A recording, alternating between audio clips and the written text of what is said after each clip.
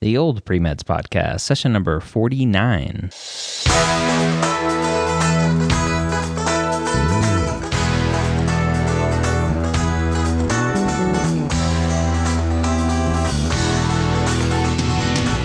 You're a non-traditional student entering the medical field on your terms. You may have had some hiccups along the way, but now you're ready to change course and go back and serve others as a physician. This podcast is here to help answer your questions and help educate you on your non-traditional journey to becoming a physician. Now, welcome to the Old Pre-Meds Podcast. If this is your first time joining me or us, this is the podcast for you, the non-traditional pre-med student. But don't worry, if you're a traditional pre-med student, a lot of what we talk about is still relevant to you. Today's question, again, directly from the forums over at oldpremeds.org, is a true post-bac student. And not a true post-bac student, a true non-traditional student. And a student who didn't want to go into medicine until after she had graduated from college already. Let's talk about everything that he or she is doing.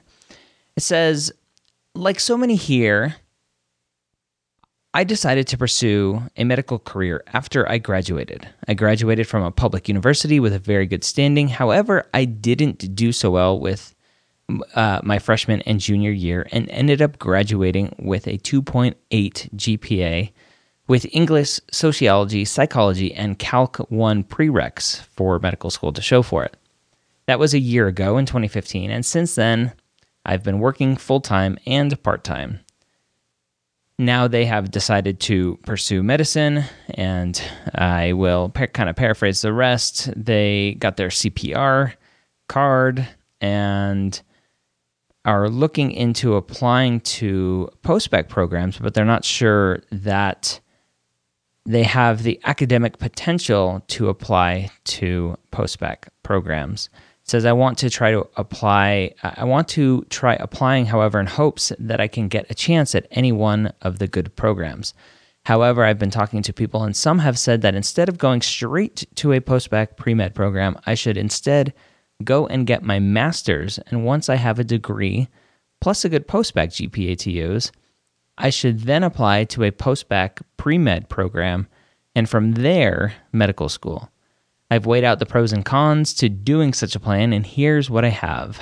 The pros: I have a master's or PhD, great potential there. I have a good academic standing, thus making me more competitive for applying to post-bac programs. I intend on pursuing a master's or PhD in sociology or social work and get some research experience.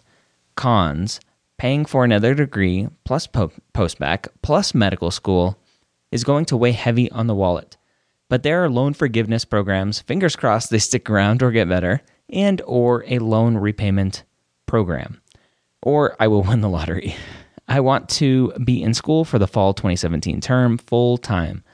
Currently dedicating 2016-2017 to volunteering, and will take the GRE sometime in December. The only other option I've thought of is to take all the prereqs as a non-degree student at a 4-year university, but I'm not sure if that will give me a competitive post-grad GPA.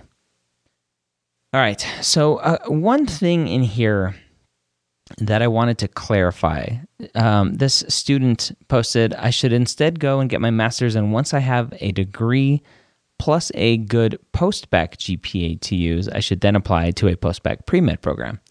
I wasn't quite sure what he or she meant by that statement. It sounded like they were saying that the master's was going to be a post-bac GPA. Just remember, on your applications, your GPA is broken down a couple different ways. You have your undergraduate GPA, your post-bac GPA, and your graduate GPA. And your post-bac GPA, while it's listed separately, is counted as an undergrad GPA. So if you get a master's GPA, that's not affecting a post-bac GPA, and it's not affecting your undergrad GPA. It's only affecting your graduate GPA. A post-bac, it doesn't have to necessarily be a post-bac specific program. A post-bac is any undergrad classes that you are taking after you get your degree. So just that clarification there. So here's my recommendations. A master's degree, unless you really want a master's in whatever you're planning on studying, and this person talked about sociology or social work, unless you really want that education and that experience, a master's degree for the sake of boosting your GPA for medical schools and or for post-bac programs is a waste of time.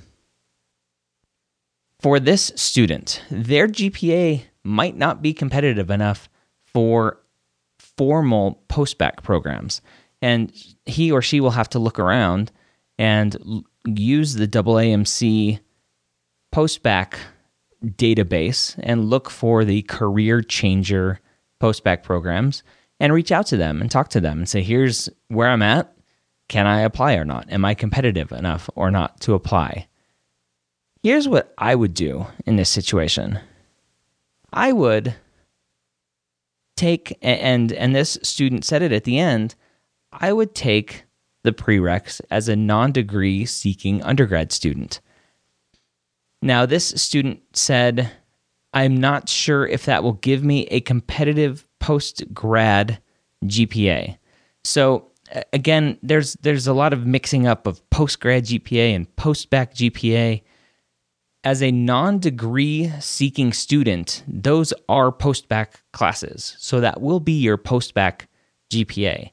The only difference between a formal post-bac and a do-it-yourself post-bac, that's what this would be as a non-degree seeking student taking the prereqs, the only difference typically is the level of support and the cost.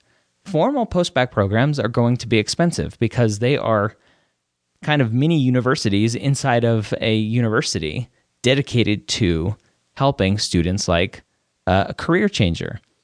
And so they have the advising set up typically, and the professors set up sometimes separate and specifically for post-bac programs. And so they're sustaining themselves by charging lots of money. And some students need that. And built into that usually is some shadowing experiences, some clinical experiences, preparation for the MCAT usually is included in that. So there are some benefits for a formal post-bac program. But there's no difference between getting a 4.0 in a formal post-bac program and getting a 4.0 in a do-it-yourself post-bac program as a non-degree seeking student. There's no difference in how that GPA looks on your applications. It'll all be post-bac GPA and will factor into your undergrad GPA. So if I were this student, I would, depending on my need for structure, I would go and take the prereqs as a non-degree seeking student at a 4-year university. It'll be a lot cheaper, and it all works out the same. You'll have to take the MCAT prep courses on your own. If you plan on taking a prep course, you can obviously study for the MCAT on your own. And really, there's no difference in how quote-unquote competitive your GPA will be. Do well as a non-degree seeking student, do well in a formal post-bac. But the master's degree is a waste of time. All right. I hope that helped and helped clarify some thoughts for you and help you add to your pros and cons list. If you have a question that you want answered here on this podcast, go to oldpremeds.org, register for an account. It's quick and easy, and you'll be on your way. This student, this was his or her first post asking this question, so it's you can have your first post answered here on the podcast as well. As we're releasing this, I hope you have a happy Thanksgiving here in the U.S. It is the end of November. We're all getting ready to sit down and eat some turkey and whatever else. I'm a vegan, so I haven't figured out what I'm eating yet, but it won't be turkey. But I hope you have a great time, safe travels if you are traveling. Keep motivated on your path as a non-traditional student. Everything that you're doing every day, all the hard work that you're putting in is paying off and will pay off once you put on that white coat. Just picture yourself in that white coat. It makes it all the more worth it. I hope you have a great week, and we'll see you next week here at the Old Pre-Meds Podcast.